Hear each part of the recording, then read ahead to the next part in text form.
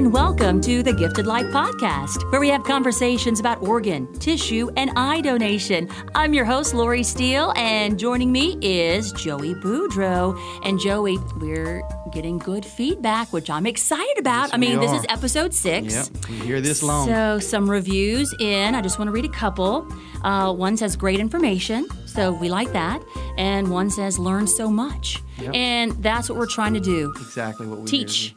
Educate so we can have those healthy conversations about organ, tissue, and eye donation. Now, we're on Facebook, Twitter, Instagram, all that fun stuff. And we also want you to help spread the word about this podcast. Yep. We want you to spread the word, and we want you to like us, on Facebook, Yes. Donate Life Louisiana. You can look at us follow us on Twitter and Instagram at the handle Donate Life LA. And we want you to subscribe to our podcast and give us those ratings and tell us a little bit about what we can do better, what things are great. Ooh, somebody's confident over there. Absolutely. We're available on iTunes, Stitcher, Windows Phone, Miro, Beyond Pod, TuneIn, and Pocket Cast. We learned some lingo and watch us go. That's it. I don't know. All right. Well, here on the show today, we are going to be in the news talking about what I understand is a big announcement. That's right. That I don't even know Drum about. roll. Joey's been holding this. He's smiling. And so I'm excited to learn as well. Can't wait. In our recovery segment, we're going to talk a little bit about the organs, about which organs can be recovered. We like to dispel myths on every podcast. Today we tackle, can I have a traditional funeral? And in our community segment, we'll talk about how one hospital is making a big difference. Plus, you'll hear about how technology is playing a part in matching donors and recipients. And as usual, as we do in every podcast, we're going to honor a hero. Plus, we'll take your questions, we'll answer them, and much, much more here on the Gifted Life Podcast.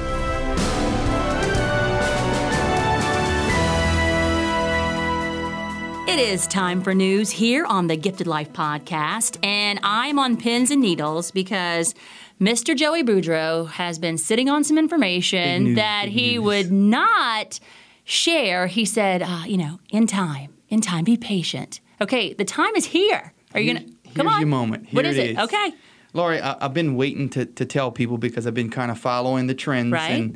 And we have now reached 500,000 organs transplanted in the United States through the UNO system. Wow. That is huge. Wow. 500,000 people. The word is spreading. That was worth the wait. The word is spreading. The word's out there. Well, that is some good news, so you get a pass for keeping that information from us. But spread the word. Let everybody know. Facts are so important, and we always talk about reaching people who wouldn't normally talk about organ donation and different things. And so who do we partner with? How do we reach those people? Well, Susanna knows. Susanna works for LOPA. She's one of our partners, and she is on the inside track when it comes to making life happen in the schools. Joining us now is Susanna Morton, and she is a community educator with the Louisiana Organ Procurement Agency, and she covers the Acadiana area. Yep. And one of the things, because she does many and has many talents, but one of the things that she does for LOPA is that she is the muscle behind our poster contest, which is just cool in itself. It is. The poster contest has been going on for, is it 6 years now, Susanna? We just concluded our 6th year. We have our winners from our 6th year, and we're actually getting ready to launch the 7th annual Donate Life Louisiana poster contest. That is amazing. To think about that it's been that long. It feels to me, Susanna, like it's only been like 1 or 2 years. Like I can remember going back a couple years, and we vote and everything, and they're so talented, and the artwork is just incredibly beautiful. Oh, it really is. It really has grown. When we started this contest 7 years ago, it was kind of, I guess, experimental just to see what kind of interest we had. So we did it just here, in Acadiana to start with 9th through 12th grade. And now it's, a statewide contest and has been now for the last several years for grades 6 through 12th. So we have middle and high school involved as well. So, it's really fun to watch it grow and see the interest that we have year to year. We have teachers that actually email us or, call us wanting to know, when are y'all going to get the new information out? Looking forward to doing the contest every every year. And let's talk about just the reason why we started it, why we continue to do it, because it's just another way, and we talk about that on the podcast, trying to reach out to different audiences, and this was just genius. But we teach about organ donation in these schools, in these art classes, and then what do these kids take from it? They put it on canvas or a poster. It's just incredible. It really is, and just what you said about nobody would ever think, oh, let's invite a LOPA community educator to come speak to our art class. A lot of times we get into the biology classes and maybe the health classes, but this is a way for students that we might not touch in those classes to get involved and to put together a visual image of, portraying the life-saving aspect of organ and tissue donation and of what we do. So it's really cool, like Joey said, every year to get this artwork in and see the different creative avenues of how these kids think, and want to educate our communities. Susanna, and I'm, of course, being in the Lafayette office, I've been able to be one of the, fortunate enough to be one of the judges each year. It's tough. It is tough. Look, I'm telling you, we go back and forth because it is beautiful artwork that they do. And it's got such meaning behind it. You can see how much they're putting themselves into the artwork. It's so beautiful, so difficult for us. Can you talk a little bit about this year and the winners that came out from this year's contest? Yeah, absolutely. Like you're saying, Joey, it is so difficult to really siphon through all of the artwork. And, we do pick a top 12 because for people listening who don't know, we actually create a calendar that we distribute to the schools, to the offices of motor vehicles, and to other areas in our community. So for the artwork we picked this year, the top 12, we will have a calendar next year for 2016 showcasing the artwork from this year's contest. And so those top 12 have been chosen, and they will be notified within, pretty soon, and we'll let them know their artwork is going to be featured. We have several teachers every year who look forward to this contest, and one of those is Tracy Campbell at Bolton High School in Alexandria, and she's kind of the model teacher for this contest. Yes, she takes the information, she gives it to her students, and she actually educates them on organ and tissue donation. She is actually very passionate about what we do just because it's something that she believes in, and so she uses this exactly the way we intended for it to be used. And so her students are educated on donation. She encourages them to do research. I get emails from her throughout the year if her students have questions, and we're able to answer those. And so she always sends some incredible artwork in, and she's had students place in the past, but this year was a little bit different in that first, second, and third place all came from Bolton High School. Wow. They were all her students. I didn't realize that. Just goes to show. It was crazy how it happened, and the votes were literally, first place was just out of the water. It was a very obvious first. Second was pretty obvious. Third and fourth were kind of close. We had to, really count those votes. But yeah, first, second, and third all from Bolton High School. And that was from out of about 150 entries this year. So, it was really cool, I think, because she is so passionate about what we do and making sure her students are educated and really helping them artistically to articulate our message so well, and knowing that we're going to use these pieces in, a calendar and in our community to better educate the people of Louisiana about organ and tissue donation. She does us such a great service. She really gets it. Not only does she educate her students, but it allows us to use that beautiful artwork and then help educate the rest of the state. Such a great thing that she's doing. I think it's also been great for our donor families and recipients throughout the state, because a few years ago we started incorporating their stories in the calendar as well, and quotes from them. And I find in our community and in our schools and the people who receive these calendars, they really look forward to them every year, because they are just... Yeah, well, they're just so packed. Not only do you have this incredible artwork portraying our message, but you also have these families and these faces to put with donation and these messages that are being conveyed, in the calendar. So it is exciting. It's exciting for me to see how much the project's grown, and to see, like Joey said, the different staff getting involved in voting, and Lori, even us as community educators, seeing it come to fruition. I guess it really is a fun thing to watch. Yeah, I'm amazed how you take care of that every year, and thank goodness for you. But one of the things that we do is around the start of the school year is kind of when it kicks off, and you can tell us a little bit more. But when I talk to the students, I say this is resume building material, because if you make the top 12, you get in this statewide publication that helps a nonprofit. How great does that look when you're going on scholarship interviews and those kinds of things? So hopefully that spurs some movement as well. But for those who are just listening and saying, hey, we want our school to get involved, or my child to get involved, just some of the basic rules that you look for when it comes to the poster contest. Sure. We are always looking for more schools to get involved, and we usually do get a lot of questions. And just before I do kind of go into that, just for those listening, we do post the rules and regulations. They will be on our website when the time comes. Typically, when we get ready to kick off the poster contest, like you said, it's the beginning of the school year. Hopefully the 1st of September, we have all that stuff ready to go so it can be accessed by the schools, the teachers, and the students.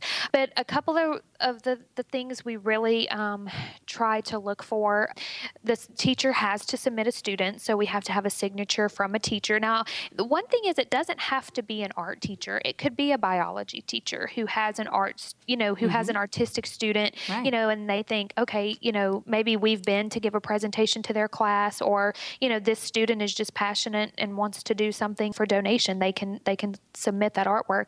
The teacher has to submit the student. We do have to have parent signatures as well. We always look for, obviously, originality. One thing, we don't want, and that's one thing I was asking Tracy from Bolton High School, what do you tell your students when you ask them about when doing this contest? And she actually does it as a class project. So this is actually required by her students. Wow. And so she says, I tell them, look at the calendar and don't do anything like what's in the calendar. She says, come up with something that you haven't seen, that you don't see in this calendar. Yes.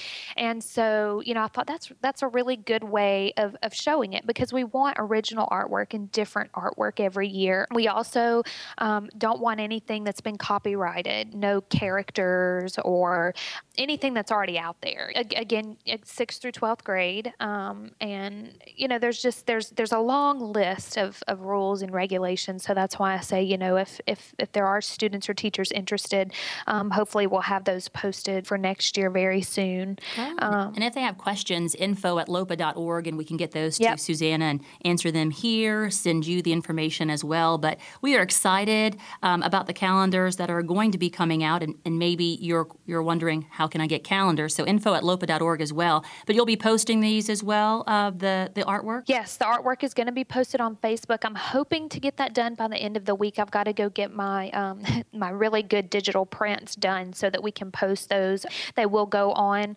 our Facebook page probably first, is where they're going to be announced, and then they will go to our website, so that way people can access them, through the summer and see them there as well, and not have to scroll through a bunch of stuff on Facebook. So those people who don't know too, we do kind of have some incentives for these students, because the first place gets an iPad, first place winner.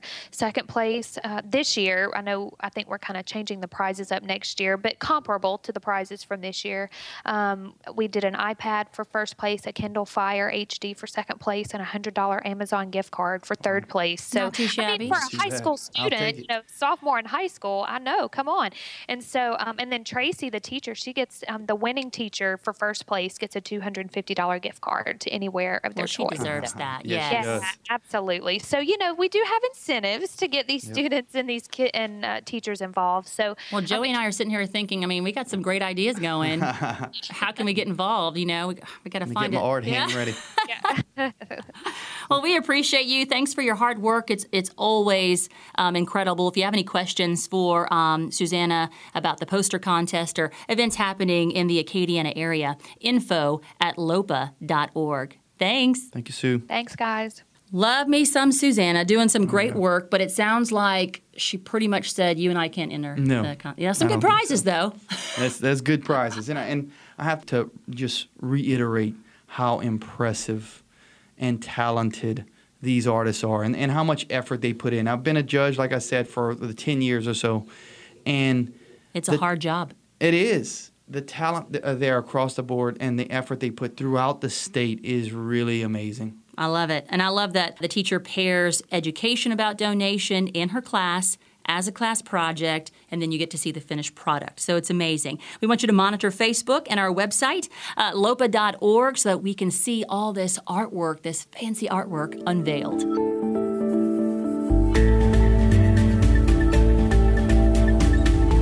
It is now time for the recovery segment in the Gifted Life podcast. And today we want to touch on organs recovered. I work out in the community, and a lot of folks want to know about those life-saving organs that can be recovered to breathe life into someone else. Yep. So when we go through, it's heart, lungs, liver, kidneys, pancreas, small intestine. So one person, we say, has the power to save 9 lives, but we recover those 6 organs. And then that spurs another conversation. Well, how does that happen? Right. And just so we can clarify, these organs are the life-saving organs, the whole organs. Skin is technically an organ, but that's considered a tissue, obviously. And we kind of touched on the tissues recovered before, skin, bones, and heart for valves and things like that. And also we've touched on the eyes that are recovered for transplant. But in this segment, we'll just talk about the organs that are transplanted for life-saving purposes, which is, like you said, the heart, lungs, liver, kidneys, pancreas, and small intestine. Very good. And then, one person can save 9 lives. We have 2 kidneys, 2 lungs, and that liver can be split. So it's amazing what can happen, what we know works, not experimental. We have testimonies. We have folks who travel with us who tell their stories. So we recover these organs, and then one of the questions that comes up, especially in a health class, Joey, is, so if we recover like a heart, for example, how long do you have to make life happen? And it's different for different organs. Yes, it is, and I get that question quite often. The heart and lungs actually only have around 4 hours. So we have to have everything timed out, which is what I've touched on, in a previous episode. It takes a long time for a recovery to take place, for the whole process to take place, because we have to have everything lined up perfectly and timed perfectly from the donor side, the donor hospital, and the transplant side and the recipient side. Because once blood flow stops to these organs, the cell tissues in those organs start to die. Now, we'll put them in kind of like a preservation solution to prevent the cellular death or the cells from dying. And it will also put that on ice. But still, there is some cellular death that occurs, some organ damage that takes place. So for hearts and lungs, you're talking about 4 hours from blood flow to blood flow. Not 4 hours in an ice chest. It's 4 hours from the time the blood stops to the time the blood starts in the recipient. So just hearing that, you would have to think about the communication that has to go on between all these teams. Right. Teamwork. We've got roughly, at that time, 5 or 6 different channels of communication going on at each minute, basically, in the OR. I mean, it's constant, one talking to another. Because of that very thing. They've got to have everything timed out on their end because there can't be a mistake made. And thank goodness they're good at what they do. Yes. I mean, constant training, the cases that come in, they're just so good at what they do. Like we said, those special talents, thank goodness for them. And it's different times for different organs. So we hit on the heart, but there's other organs. And the liver has a little bit longer that we can transport. It's usually around 6 to 12 hours. Again, there still has to be a lot of communication. They try to keep that time frame under 6 hours because, again, with each hour comes organ damage, so it has to be timed out just right. The kidneys and pancreas and intestine generally have roughly around 24 hours from blood flow to blood flow. Now here in Louisiana and in most organ recovery agencies, there's a kidney preservation machine that kind of mimics the body's blood flow into the kidneys. And we have a few of these, and we'll put the kidneys on a pump. We call them a pump, a kidney pump. And we'll put them on, and it's enables us to prolong that time, beyond 24 hours in most cases. It's been up to 72 hours in some cases, but generally speaking, beyond 24 hours. So that's a really nice thing. There are other perfusion pumps for the other organs that are making their way. They're still in the experimental phase at this point, but the lungs now have a perfusion pump, and the heart has what they call a heart in the box. And it's hopefully they're going to do the same things. We're seeing some extended times with those, from 4 hours to to 8 and 12 hours, which is huge. You know, when you're talking about transportation time, it extends the geographic area from what would, you know, normally be maybe, you know, from Louisiana, extend out 2 or 3 states. And it enables us to be able to extend that, you know, out almost across the country, you know. And so that's a huge breakthrough. It's still in the experimental phase, you know, but it's something that we're really looking forward to here in Louisiana. Well, I'm always amazed at what can be done today and then what will happen tomorrow, because we never know with technology, with all these developments that are happening. It's just an amazing process. So we appreciate you listening and obviously learning more about it. One of the other questions that I get, since we're talking about organs, is there one organ that's needed more than other organs? Like in Louisiana, for example. Well, of course, then we have the conversation about kidneys. Yeah. Well, you know, from a cultural standpoint, we like to eat our gumbo and our etouffee, and I can't cook it, but I can eat it. You know, and it's great, but we have a lot of high blood pressure that comes, you know, from it. Our state is unfortunately one of the bottom 5 in the country in high blood pressure. We've got a lot of diabetes also. So that generally, if left untreated, will lead to kidney failure. And across the country, you see that, you know, there's a lot higher incidence of kidney failure than the other organs. There are, in fact, over 100,000 people waiting in the United States for a kidney. So it is by far the largest and the biggest need. And the wait time on these kidneys, on average, you're looking at, you know, roughly 2 to 5 years for most people. Some are lucky enough to get it sooner. But then, you know, it depends on the blood type, and it depends, like I mentioned earlier with the matching, you know, the blood type and size and antigens and certain things have to match up just right. So it kind of depends, but that's certainly a lengthy time. You know, the need is there. We need everyone to spread the word. And we have some fantastic volunteers, and a lot of them are kidney recipients who have waited that time, and they said it's really not much of a life, because a lot of them are tied to a machine for most of their lives. And some of them are parents, and because they're tied to those dialysis machines, they can't provide for their families. They can't raise their children the way that they would want them to. It's just a difficult life. And so this was really a gift, a second chance for them to get out and live. It is. Fortunately, they can, you know, extend 2 to 5 years, like I mentioned, on average, because of the dialysis machine. But at the same time, you can't go anywhere. You can't travel.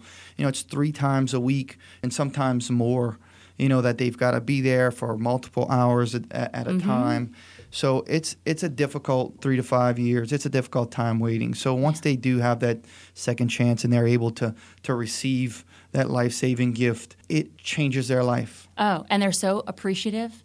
And it's inspirational for someone like me to hear them tell their stories, because if we're stuck in traffic, that can ruin the rest of my day, until you hear those stories and say, you know, we could have been in their shoes. Would I have been that strong and to be able to last, you know, that long? So it's just incredible. But that's why it's so important for you to have these conversations. We're hoping that you're listening to this, maybe in the car. The kids are there. Let's talk about it. Why do we have a Heart on Our license? We want to help save lives. One person has the power to save up to 9 lives, which is incredible. So amazing. It's an important decision. Make an educated decision. Talk about it. Spread the word about this podcast. Let's learn a little and live a lot.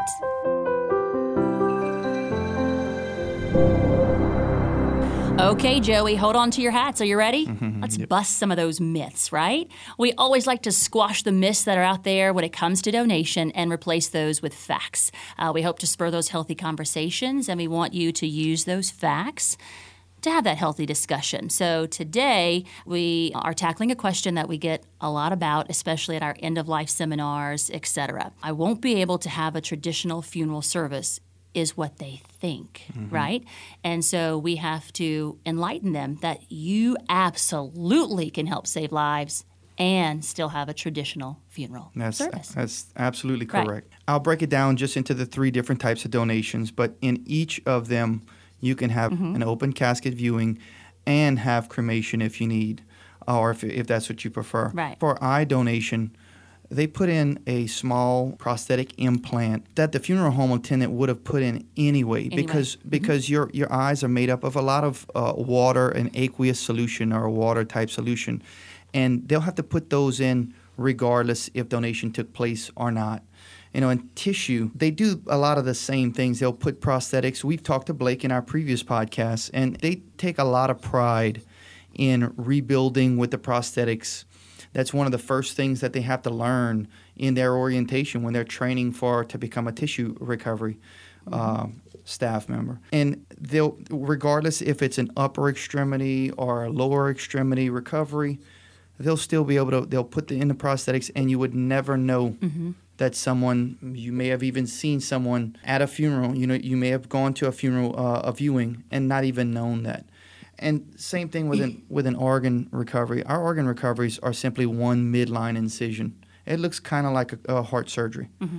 So in each of the three cases, there is no change to the viewing whatsoever. So that is a myth. And the only real difference is that the funeral may be delayed a day or so because, again, we have to try to find the best home for these organs and tissues before we do the recovery. So that may delay that 24 hours, but that is really the only difference in the funeral home services that we'll see. And I've been affiliated with LOPA even before I worked with them, volunteering with them, but I've never heard a single complaint from a donor family. And then Joey and I can sit here and we can tell you these facts all day and all night, which we're not going to, I don't think, at this point. But we want you to talk to those people who know a hero, someone who's been to a funeral. Because one of our donor moms, we have these wonderful volunteers across the state who do so much for us. But when she's speaking, she says, my son, my hero, was just beautiful. They took the best care, and that was my boy there. And it gives me the chills talking about it. But go and talk to these donor family members, folks who know these heroes, people who have saved lives, and learn those facts, talk about it. And if you have not signed up to be an organ donor, we sure hope that you're giving it a lot of thought now, and that one day you do.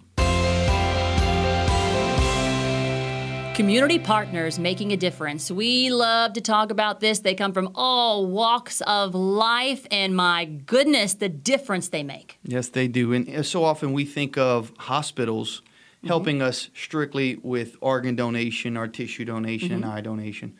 But there's so many, including Spring Hill Medical, that go above and beyond, not just helping during a donation process, but helping spread awareness, helping with the communities, and then they help in every aspect through helping support that donor family. So this is one of those partners for us. Joining us now is Shalon Lachelet. She is a community educator with the Louisiana Organ Procurement Agency, one of my cohorts, and she covers 18 parishes in North Louisiana. And one of her standouts is Spring Hill Medical Center. So you know all about this, and we can't wait to hear more. How are you, Shalon? I'm doing great, Lori. How are you and Joey? Oh, we're good. It's fun, Shalon, to have that partnership that we've got with these hospitals, large or small. A lot of times we think more of our larger hospitals having to do more because there are more donors, but there's a lot of times it's the smaller hospitals that make such a big impact, not only on having donors there at the hospital, but also being able to educate the community and help educate from a partnership standpoint. We're talking about a 58-bed hospital, and they serve basically the very northern part of Louisiana and southern part of Arkansas, that kind of top northwest corner of the state there. And they've done a lot over the last year, right, Shalon? They really have. I've been in Spring Hill almost 4 years now. And, from the get-go, whenever I walked in and said, hey, I'm with LOPA, can we do some education? They really jumped right on board and said, okay, let's learn more and let's see what we can do to help you guys make life happen. What I like is that you live there, so you get to witness this each and every day. And one of the things that just comes through for me is you talking about this flag-raising ceremony, because it was personal, it was inspirational, and you just can't get enough of it. That's right. Their first flag-raising ceremony was in Donate Life month of 2014, so just last year. And it was really the first flag-raising ceremony for a hospital of their size in Louisiana, which was something that they really took pride in, being one of the first. We love helping our partners be a first. And then, the hospital staff was part of the event. The staff chaplain was there to bless the flag. All of the staff was out there. We had 2 donor families from Spring Hill, Louisiana, that were out there to honor their heroes. We did a balloon release, and I think everybody was really astounded by that because it was somebody right here in their town that was affected by donation and that was walking among them every day. So we were joined by the city mayor and city council members and dignitaries. So it was a really wonderful event. And I think that that's really what has started the momentum for them. That momentum you talk about, it kind of sparked a wave of events and things that they've done for Donate Life. Can you tell us a little bit about what happened, what they've done for Donate Life America or Donate Life Month in April? For Donate Life America, on that end, the CEO wrote a dedication on a rose vial for the Donate Life Rose Float that Donate Life America has every year in Pasadena for the Rose Parade. So that was a little piece of Spring Hill that was going to be on a national stage in Pasadena. And he was really very, very open to having Spring Hill represented there as a supporter of donation. So that was one of the great things that we kicked off 2015 with. And then in April for Donate Life Month, I went to talk to them. I said, okay, it's Donate Life Month. It's coming up. What are we going to do this year? What do y'all want to do this year? And they said, you know what? We heard about this Blue and Green Day. So I talked to them about what Blue and Green Day is and how, we could do a thing with the staff where the staff did like a big blue and green picture. And they said, Shalon, you know what? I think this is what we're going to do. We're going to make T-shirts and we're going to sell them.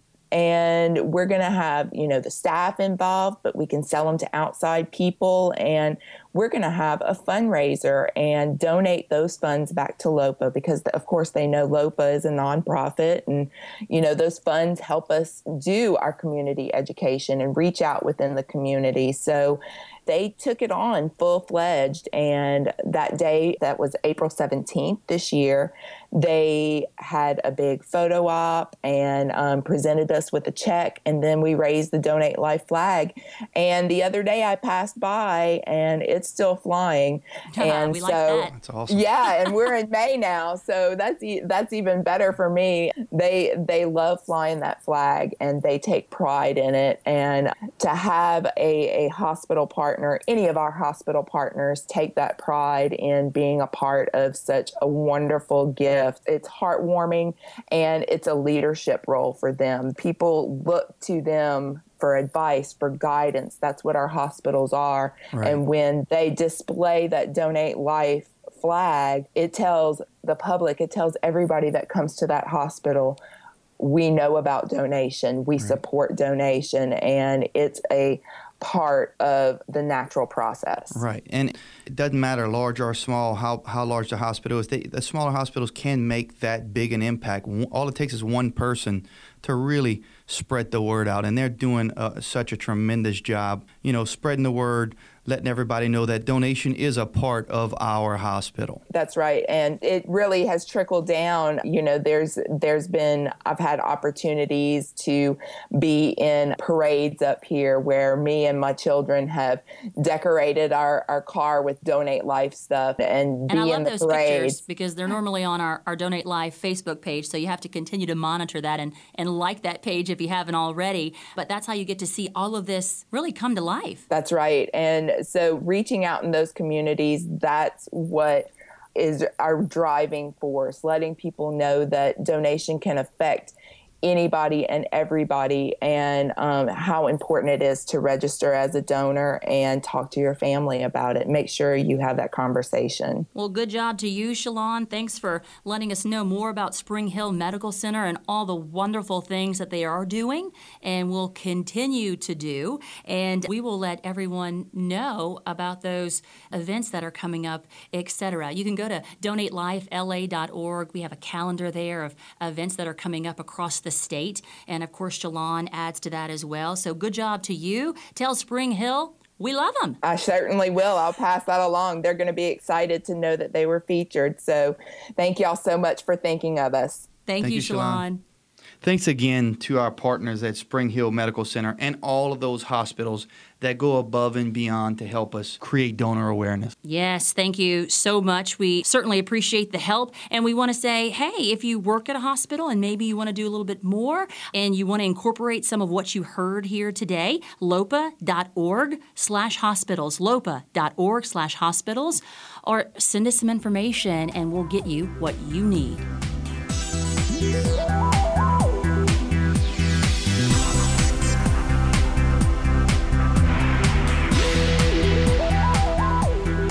Technology in donation. Oh my goodness, what technology has helped us accomplish. And I only know the system as we know it now, but Joey, you've been around when pagers and fax machines and the dial telephone, right? Those are great. Back in the day, the good old days, right? But technology can be your friend.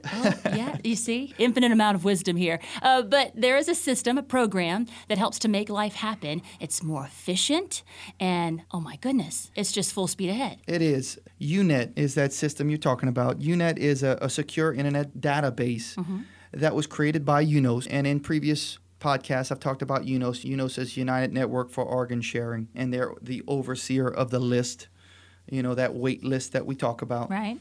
And let me go back a couple years. Prior to UNET being created in 2006, we kind of had to walk uphill both ways in the snow. Oh. We had, like you said, those pagers and the fax machines. What we do is we'd make a phone call when we had a donor.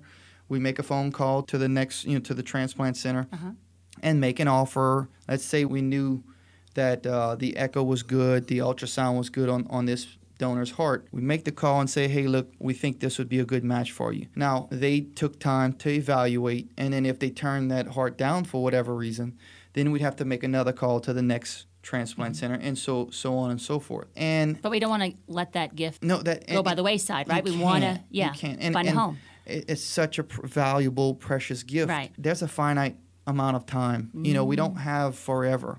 So what UNOS has enabled us to do is they've created UNET, this database that I'm talking about, this internet database, and it allowed for all of the transplant centers to put all of the recipient information in there, all of their data, their labs and things like that, and all the key things that would enable us to be able to match. Make closer matches. So when we have a donor, we enter the donor's information, and then it automatically creates this match through what we call the wait list, or the match run is the terms we use. And we can then make 3 offers at a time.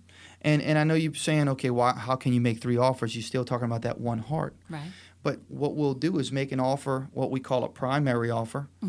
And so for the transplant center that's got the recipient that's highest on the list, but then the next 2 we'll offer as a backup and say, hey, look, you're backup, but just in case, there's something with that goes on with the first transplant center, you'll then become primary. So they'll start looking. And if there's any recipient issues or any type of matching issues that we didn't foresee and they turn the heart down, then the second and third transplant centers are already looking, and it just cuts the time down so much so that we don't have the wasted gift. And we have more lives are saved. A volunteer who said that of the 3 people called up for a possible transplant, he was number 2. And then very quickly learned that he was number 1. Yeah. And he said from talking to those medical professionals, it was a fever or something that they couldn't do that transplant. So that's why we don't want that gift to be wasted, and we want to make sure that it has a home. Yeah, and one of the other things it allows us to do, I mentioned, a lot about on the transplant recipient side, but from the donor side, they need to be able to know that the gift that we're offering is suitable, is just right for their potential recipient. So we can upload all kind of things into this database, like chest x-rays, like the echoes, those ultrasounds of the heart, or like CAT scans and different things so that they can take a look themselves, so that those surgeons of the potential recipients are looking themselves and saying, okay, yes, this would be the perfect gift. This is the perfect heart for my recipient. And I'm just in awe of the people that I work with, because this all goes on when we don't see. I'm out in the community. Right. So you guys really have your hands full trying to make these matches, get all this stuff done. And technology is just a helping hand that we use. It is. And this is one of the biggest technological advancements that we've had in organ donation in its history. So it's huge. And of course, they're still making improvements. We're always looking to improve. That's good. We like that. Making life happen here in Louisiana. Now, if you have questions about what we talked about, info@lopa.org, or maybe something else you heard on the podcast, or something you were thinking, or something you may have heard or seen in a movie, info@lopa.org. We love to hear from you. And maybe you want to have us in your classroom during the summer. We do a lot of summer classes with those health programs or 4-H clubs or different kinds of things. But you can visit our website, lopa.org/speaker. And we'll get out to you. We're very flexible. We just want you to be armed with the facts. Okay, Joey, it's time that we honor a hero, and this really has become one of my favorite segments when it comes to the Gifted Life podcast. These are the people that we work so hard for, these donors, their donor families, the recipients. These are our families, really.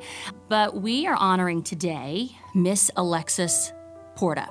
And we know Alexis through her mom, Rhonda, who hangs out at LOPA quite a bit. She's very special to us, not only being a donor mom and a volunteer. She's been part of our advisory board where she helps guide a lot of our policies kind of from the perspective of the donor families. So she's a very special lady to us. And if you meet her, she's just very quiet, soft voice. But if you ask about her hero, Alexis, then you hear her come forward, let me tell you about my baby. And I just love that. And so she wouldn't want us concentrating on her. She wants us concentrating on her baby, Alexis.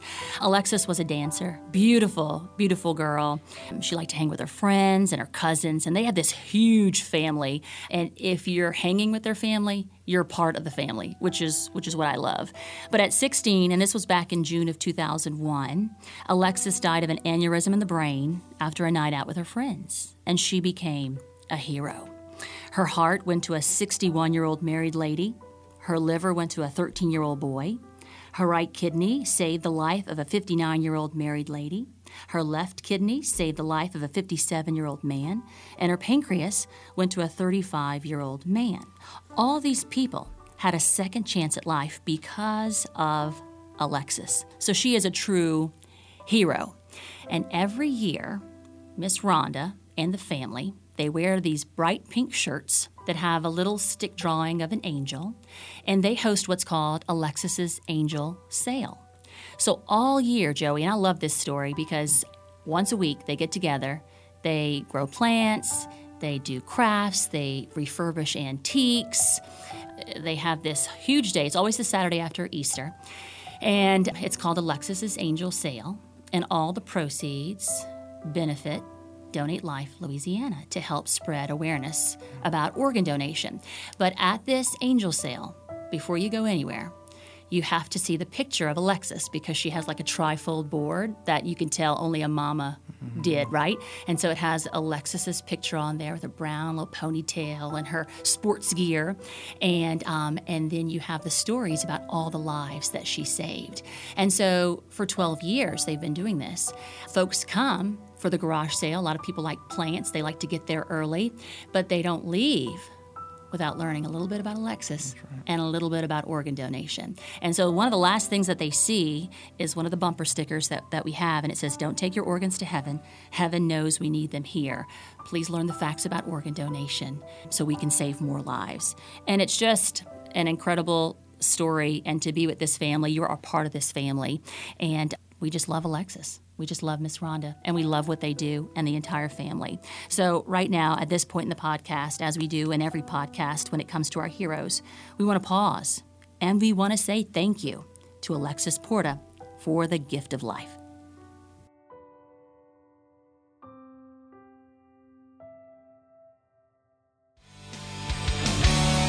Okay, we have reached a point in the Gifted Life podcast where you become part of the show. This is our question and answer segment. And remember, info@lopa.org, 24/7. You have a question, you saw something, you want to know more, That's where you get us, info@lopa.org, and we'd like to address those questions. One of the questions that came into us, Joey, was, I want to register as a donor, but I don't want the heart on my driver's license. Can I do that? That's a great question, Yeah. Lori. That's a great question. And most of the time, these question and answer segments are all about organ and clinical. Mm-hmm. But this is a community question. So we brought in the big guns. Big guns. Kirsten Heitz. She's the Director of Public Relations and Community Education for LOPA. Yes, and she spends a lot of time with the OMV heads, Office Yes. of Motor Vehicles, the commissioner, constantly visiting because they want to help us make life happen. So, Kirsten, welcome. Hey, Lori and Joey. How are y'all doing? Good. You know what we heard about you? What that did you hear? totally enjoy the Gifted Life podcast. It is my favorite podcast. Yes, we see better you be. sharing it on Facebook and subscribing to it, and we appreciate that, Kirsten. And giving excellent ratings, 5 stars. We like that. We brought you in because we want you to give us all the details that you know about this question that came in at info@lopa.org. Wanting to register as a donor, but not wanting that heart on the driver's license, which is something we hear a lot about. It is a great question, and one that we hear in the community. Yes. We often hear about people being concerned about having the heart on their license because they're worried they won't get the medical treatment that someone else that doesn't have a heart would get. And we talked about that in our first podcast, how that's completely not true. The hospital is charged with saving your life first, and only after all life-saving efforts have been exhausted do they look for donation to become an option. But if you still don't feel comfortable with having the heart on the license, you can still register on our website at either lopa.org or donatelifela.org. And the important thing is to let your family know what your wishes are. In either case, whether you have the heart on your license or you register online. But you can be a donor without having it on your license. Of course, most people do say yes at the Office of Motor Vehicles. I've even had people that have said they want the little heart on their license and don't realize what it's about. They just like the heart. And we like that. like it too. We'll take them too. But we also like to educate. And so when we're out in the community, Kirsten, a lot of people ask about the OMV, but a lot of them would prefer to go online, like you said, lopa.org or donatelifela.org, which won't put the heart on your license, but you'll be in the registry. Correct, Lori, and they'll still be in the registry. We'll still be able to access that information, but it won't show up on your license with the heart. If you do change your mind at any point, next time you go to the Office of Motor Vehicles, you can let them know that you want to add it. If you want to take it off, you can let them know you want to take it off, and you can still register online if you change your mind at any point. And we know that you're constantly with the administration there, the commissioner, Miss Gwynn, all of those supporters for donation.